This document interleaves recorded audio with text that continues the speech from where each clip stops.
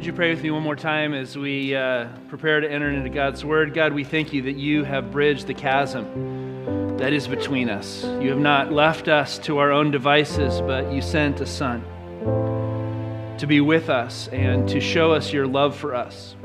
And because he is alive, he is our living hope, we know that your living Word speaks to us each and every day. And so this morning, as we worship you through Jesus Christ our Lord, we ask that you would speak to us through your Word and through your Spirit. Help us to see a glimpse of the world that you have intended when you created it and made it good.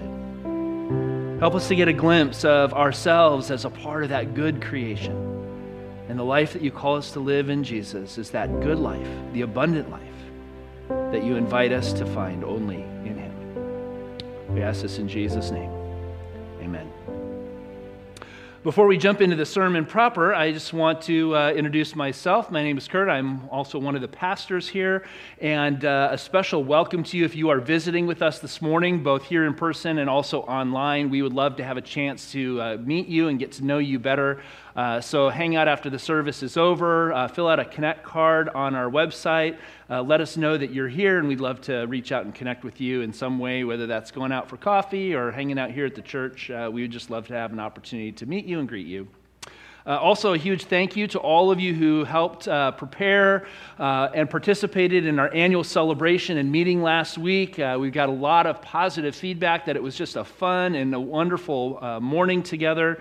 And for those of you who weren't there, you should know that you all as a congregation approved moving forward with a new funding campaign to try and raise money to fund our vision for family ministry over the next 3 years. And we're going to be talking more about that next week, and we'll have more details on what the campaign will entail and the goals that we'll be pursuing and how you can participate. But some people did ask last week if you wanted to jump in and get started in supporting that ministry in that direction, how can you do that? And so there is a drop-down menu that's now live on our online giving for the family ministry campaign. If you want to make a contribution there, you can. Also, you can indicate family ministry on a check or a giving envelope, and that way we'll know that that's what you're intending that contribution to go for. But otherwise, we'll be having pledge cards and detailed information coming out starting next week, and we'll be walking through a process together, so there'll be plenty of time for you to get all the information that you need. We are picking back up our series in Ecclesiastes called Chasing the Wind, which is a study in the futility and the fulfillment of life in this world. And as we pick up our series, we're in the middle of chapter 5. We'll be beginning in verse 8 today, where the teacher, Kohelet, or the Ecclesiastes, which is all the same word, is still on his quest, observing life under the sun, to see what's good and what's worthwhile for human beings to do in the short and toil-filled days that we have to live life on this earth. And this next section ultimately goes through all of chapter 6, so it's a pretty large section, and it's probably more ground than we can cover in detail today, so we won't hit every verse in this section, but I do want to be able to work through most of it and focus on the main points that I think the teacher is making, to which really what we see here is a collection of wisdom statements that all kind of relate to the main points that he's trying to get us to see. As we've been learning from the teacher, in the end, he says that it is when we discover that life itself is a gift of God that we find the true meaning and source of satisfaction and enjoyment. And that life lived apart from God is ultimately a life of futility and emptiness. And so the wise person recognizes that their human place in God's creation and the reality of the nature of the world we live in means that we are not the gods of our own lives, but that we were created to live in relationship with the Creator God and to find our true source of happiness and satisfaction in Him as His gift to us. So given these two divergent pathways that we can choose in life, the teacher has told us in the beginning of chapter 5 that we also have to be wise in how we approach life, our life of worship of God as well. Because if we're not careful, he says, we can be tempted to fall into the same trap of seeking profit and gain in our own wisdom and our own strength through our experience of religion and spirituality as well. That is, we can unwittingly attempt to use God for our own personal gain. We can treat church like it's a marketplace for gaining God's blessings, and if we do so, he says we foolishly miss the point of what worship is really all about. And so now in the middle of chapter 5, the teacher turns his focus back into the perspective of the world around us, where again he sees that the injustice that comes from a world that's filled with people who are simply living for themselves first. In verse 8, he says, if you see the poor oppressed in a district and injustice and rights denied, don't be surprised at such things. For one official is eyed by a higher one, and over them both are others higher still. The increase from the land is taken by all, and the king himself, who's at the very top of the pyramid, profits from the fields. Don't be surprised, he says, that poverty exists and that people are poor in this world because there are so many takers in the world. There's not enough for everyone. In a self-centered world where everyone takes, those on the top don't really care who's at the bottom and how poor people are living because they've got theirs. Now we should keep in mind that from a biblical perspective, originally God's law provided for the Israelites a system that was centered on the care and the protection of the people.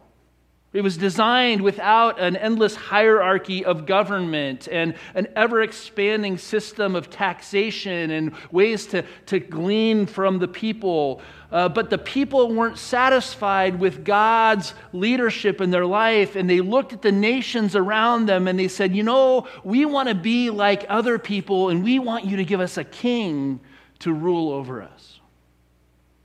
And so God warned them in 1 Samuel chapter 8 to be careful for what they wish for. And that with kings comes the conscription of their sons into the military and the requisitioning of their daughters to serve and the confiscation of crops and lands to give to nobles and officials along with the increase of taxes. But the teacher quickly goes on from here to say that this really isn't an issue of government or politics. It's not just an issue of kings and taxes and takers. The root issue, he says, is the love of money. In verse 10, he says, whoever loves money never has enough. Whoever loves wealth is never satisfied with their income. This too is meaningless. This too is futility. As goods increase, so do those who consume them. And what benefit are they to the owners except to feast their eyes on them? A study a few years ago showed that among affluent people in America, 85% of them worry about money. And 40% of affluent people in America worry about money all the time.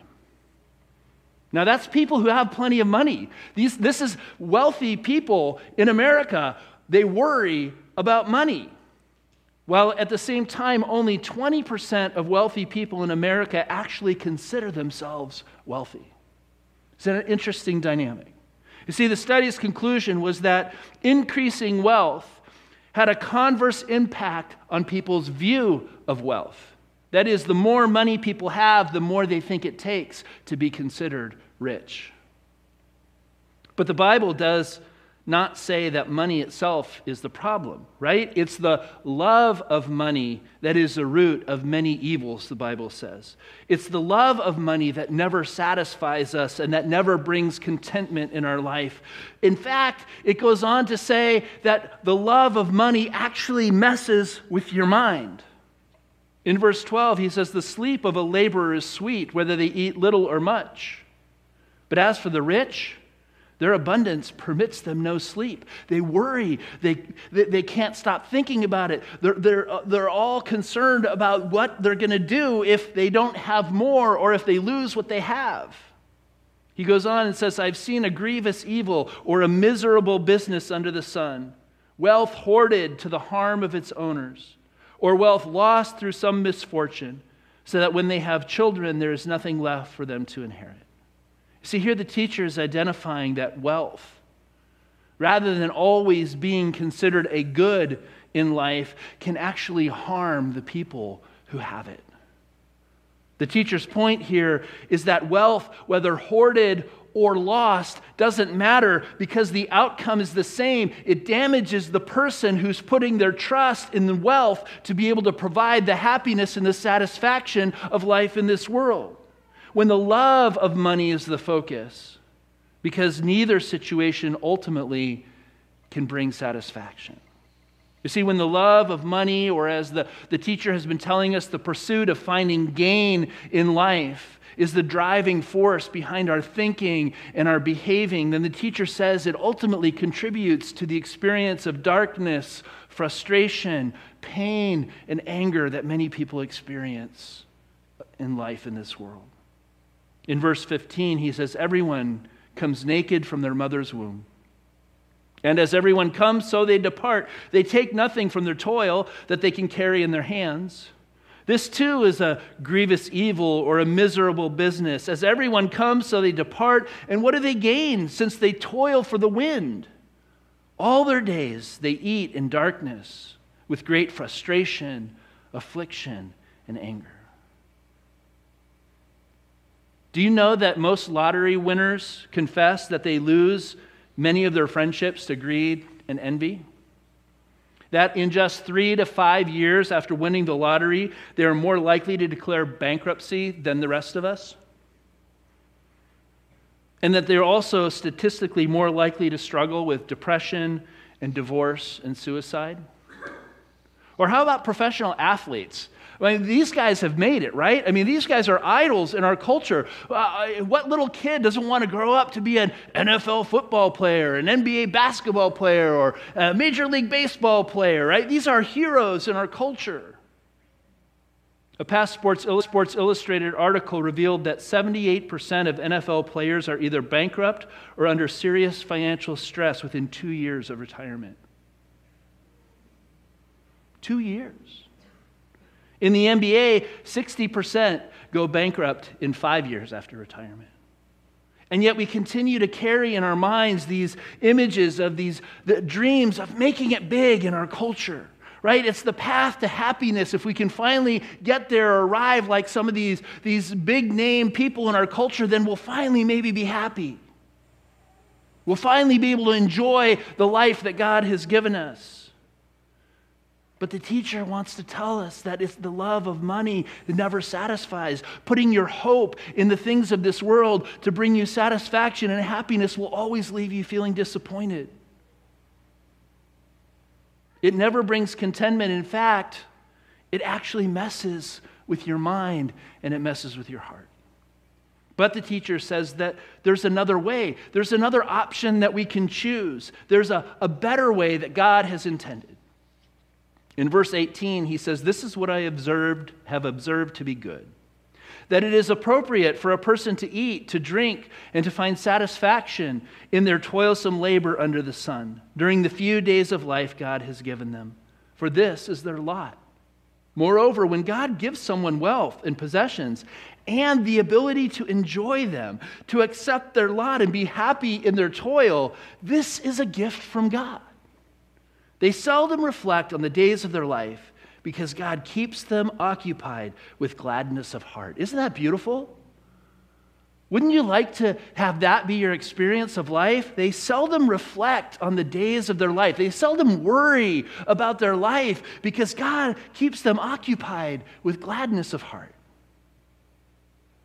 They don't have time to worry because God fills them with the joy of living because they understand that all of life is a gift. At the heart of the teacher's conclusion is that the goodness of contentment comes only when we find satisfaction in the life that we already have because we see that life itself is a gift from God. Life is a gift, the Bible tells us, that is meant to be enjoyed. But when we can't enjoy the life we have, we will never be able to enjoy the life we think we want. Because enjoyment doesn't come from the things of this world. Enjoyment comes from the attitude of the heart. When life itself is seen as a gift from God, we begin to value and appreciate all the little things as well as the big things. And we understand that none of it comes from our own wisdom, our own strength, but it comes as God's blessing. And so we're able to actually appreciate and enjoy the life that God has given us. And so for Kohelet, in his exploration, the teacher, he goes on and it begs the question, what do you do when you get exactly what you want? What do you do when you get the desires of your heart and you still feel empty? You followed your heart, you got what you wanted, you've achieved your dream, and yet something's still missing. Or what if you find yourself thinking, if I just had that one more thing, then I'd be happy. But you never arrive at getting that one thing. What do we do with that? In chapter 6, he goes on to observe that a lot of people fall victim to this kind of thinking, and they spend their days worrying about what they're going to do to get to that place where they can find that thing that somehow is going to be the missing puzzle piece that's going to bring satisfaction and contentment to their life. The problem is, everyone's after what they can't have, and the few that do have don't seem to be able to enjoy what God has given them. In verse 1 of chapter 6, he says, I've seen another evil under the sun, and it weighs heavily on mankind. God gives some people wealth, possessions, and honor so that they lack nothing their hearts desire. But God does not grant them the ability to enjoy them, and strangers enjoy them instead. This is meaningless. This is futility and a grievous evil. See, as we look at our life here on earth, under the sun, the teacher sees some poor souls that God has granted the ability to have it all, and yet they don't have the ability to enjoy it. They lack nothing that their hearts desire. They have all the resources that they need to pursue the life that they want, but the truth is they lack the very things that count the most. Again, here he wants us to focus on the problem is not with the stuff, the problem is with the human heart. People's hearts, he says, are desiring things that don't satisfy. And suggesting that we can sometimes put too much faith in our hearts to lead us to the place that we need to go. When in reality, sometimes our heart's desire is really just our fleshly desire to be in control of our own lives. In the Bible, the flesh isn't just our body, it's life apart from God. It's the life that thinks that somehow we don't need God, that we can manage life on our own, that in our own wisdom, in our own strength, our hearts know what we want, and if we just fulfill the desires of our own hearts, then we're going to be happy. But sometimes our heart's desire is really just our fleshly nature leading us astray from the life that God has given us and intends us to find enjoyment and satisfaction in. Verse 3, he says, a man may have 100 children and live many years, yet no matter how long he lives, if he can't enjoy his prosperity and does not receive a proper burial, I say that a stillborn child is better off than he. It comes without meaning, it departs in darkness, and in darkness its name is shrouded. Though it never saw the sun or knew anything, it has more rest than does that man. Even if he lives 1,000 years twice over, but fails to enjoy his prosperity. Do not all go to the same place? That's pretty bleak. Right? But here, this shocking statement, which again, over and over again, I think that the teacher is wanting to wake us up to the reality that he's trying to get us to see by using this extreme contrast, right? Between this living for thousands of years and not being able to enjoy your prosperity and a stillborn child that never comes into the world. If you can't learn to enjoy the life you have, he says, in many ways it would be better to simply have never been born. Because to live a life like that is to pursue the endless striving of gain, always to be dissatisfied and always to be left unhappy and always to find yourself disappointed. It's not the life that God intended for you or for me. In fact, it becomes more of a hellish kind of existence. It's a grievous evil, a miserable business. It's a wasted life. Because it's all just an exercise in futility and a chasing after the wind. In the end, he says, do not all go to the same place? In the end, doesn't everyone die and get buried? Death is the great equalizer for all of us. And so the perspective that we get through watching the world through the teacher's eyes is meant to thoroughly convince us that life without God, that life without the eternal, that life under the sun in the few short days that we have to live it because we're born and then a short time later we die, apart from God is a worthless life. There's no point in living it because it's always going to leave you dissatisfied and disappointed. You can have it all and have gained nothing of value or worth.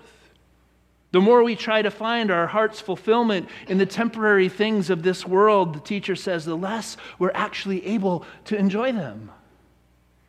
But the more we set our hearts on the things above and find our purpose and our fulfillment in the God who created us and has given us the life that we have as His gift to us, the easier it is to begin to enjoy the life that we have, to find enjoyment in the little things that God has given us, and to find genuine fulfillment in life, whether we have little or we have much. Isn't this exactly what Jesus recommends as a better plan for how to pursue life in this world? In Matthew 6, verse 19, he says, don't store up for yourselves treasures on earth, where moths and vermin destroy, where thieves break in and steal. But store up for yourselves treasures in heaven, where moths and vermin do not destroy, and where thieves do not break in and steal. For where your treasure is, there your heart will be also. You see, in other words, Jesus is helping us to see what the teacher was trying to get the people of Israel to see thousands of years before, that with God,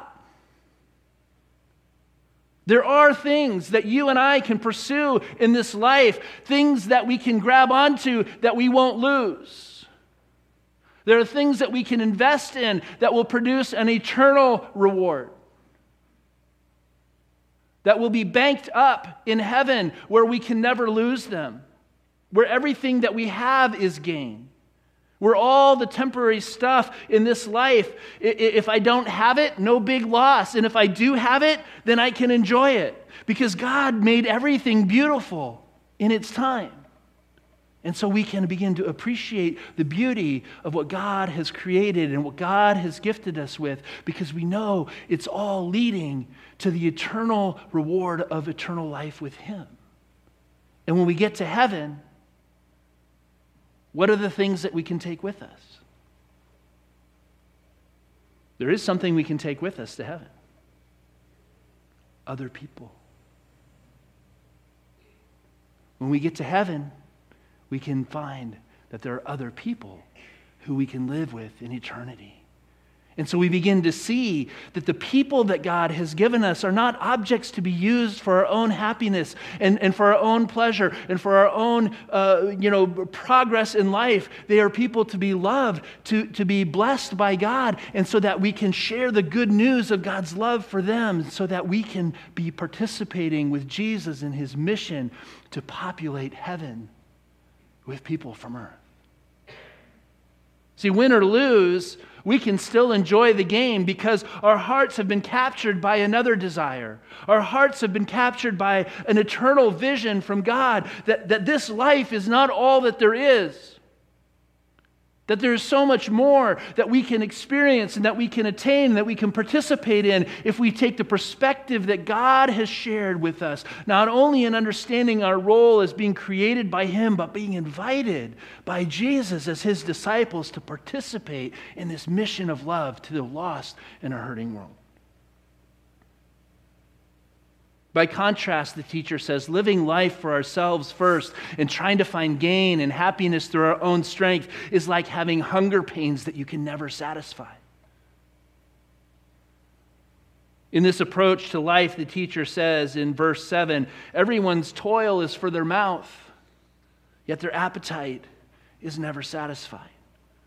What advantage have the wise over fools? What do the poor gain by knowing how to conduct themselves before others?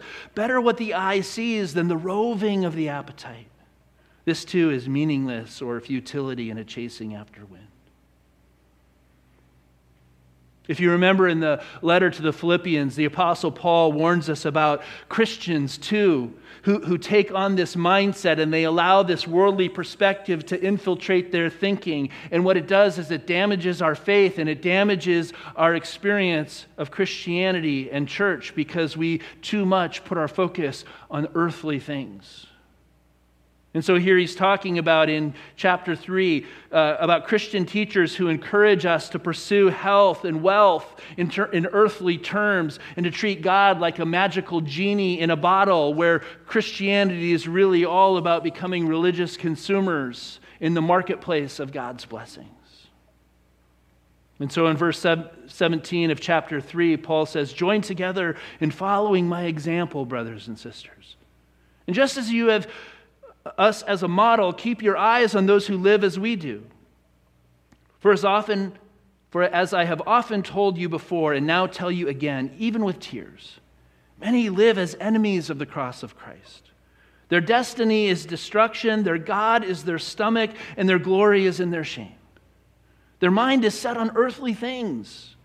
But our citizenship is in heaven, and we eagerly await a Savior from there, the Lord Jesus Christ, who by the power that enables him to bring everything under his control will transform our lowly bodies so that they will be like his glorious body." In other words, the bottom line that Jesus told his disciples, and he tells us, and the Apostle Paul encourages this truth to transform our thinking and to renew our minds, is that your heart follows what you treasure.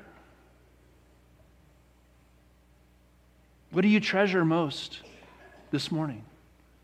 What are you hoping for that you will experience or that you will attain or that you'll find that will somehow bring meaning and satisfaction to your life? What are you longing for or hoping for or feel that you need today that might be preventing you from being able to simply enjoy the life that God has given you and the gift that he's already given you in his Son, Jesus Christ? You see, the teacher's vision focuses us on life under the sun, where the treasures of this world never truly satisfy, and ultimately, in the end, it can all be taken away. But for those of us who are in Christ, who have taken an eternal perspective because of the reality that Jesus has risen from the dead and he's conquered death and the grave, and that we know that eternal life is awaiting us, we begin to recognize that the true treasure that God wants us to value and to pursue is a treasure that lives beyond the sun, where it's secure and it's safe and you can never lose it. And when we know that, when we truly treasure the eternal faith and hope and love that we have in our relationship with Jesus Christ as our Lord and as our Savior, who brings us back into relationship with the God who created us, then our hearts will begin to long for the things of God and the things of heaven, and will push us to press on in the upward call of Christ Jesus our Lord. And in that process, when we set our minds on the things above, the Bible tells us that God will cease the worry and will fill us with gladness of heart. And then we begin to be able to invite others to experience the joy and the freedom that God gives us through setting us free from our need to be the gods of our own lives and to live life every day as the free gift of his love and his mercy and his grace in our lives. And surprisingly, when we say yes to Jesus and to take an eternal perspective on our lives, all the temporary stuff that we live with and that we experience becomes so much easier to enjoy or to simply let go of, because it's not about the stuff. It's all about him. Amen? Let's pray.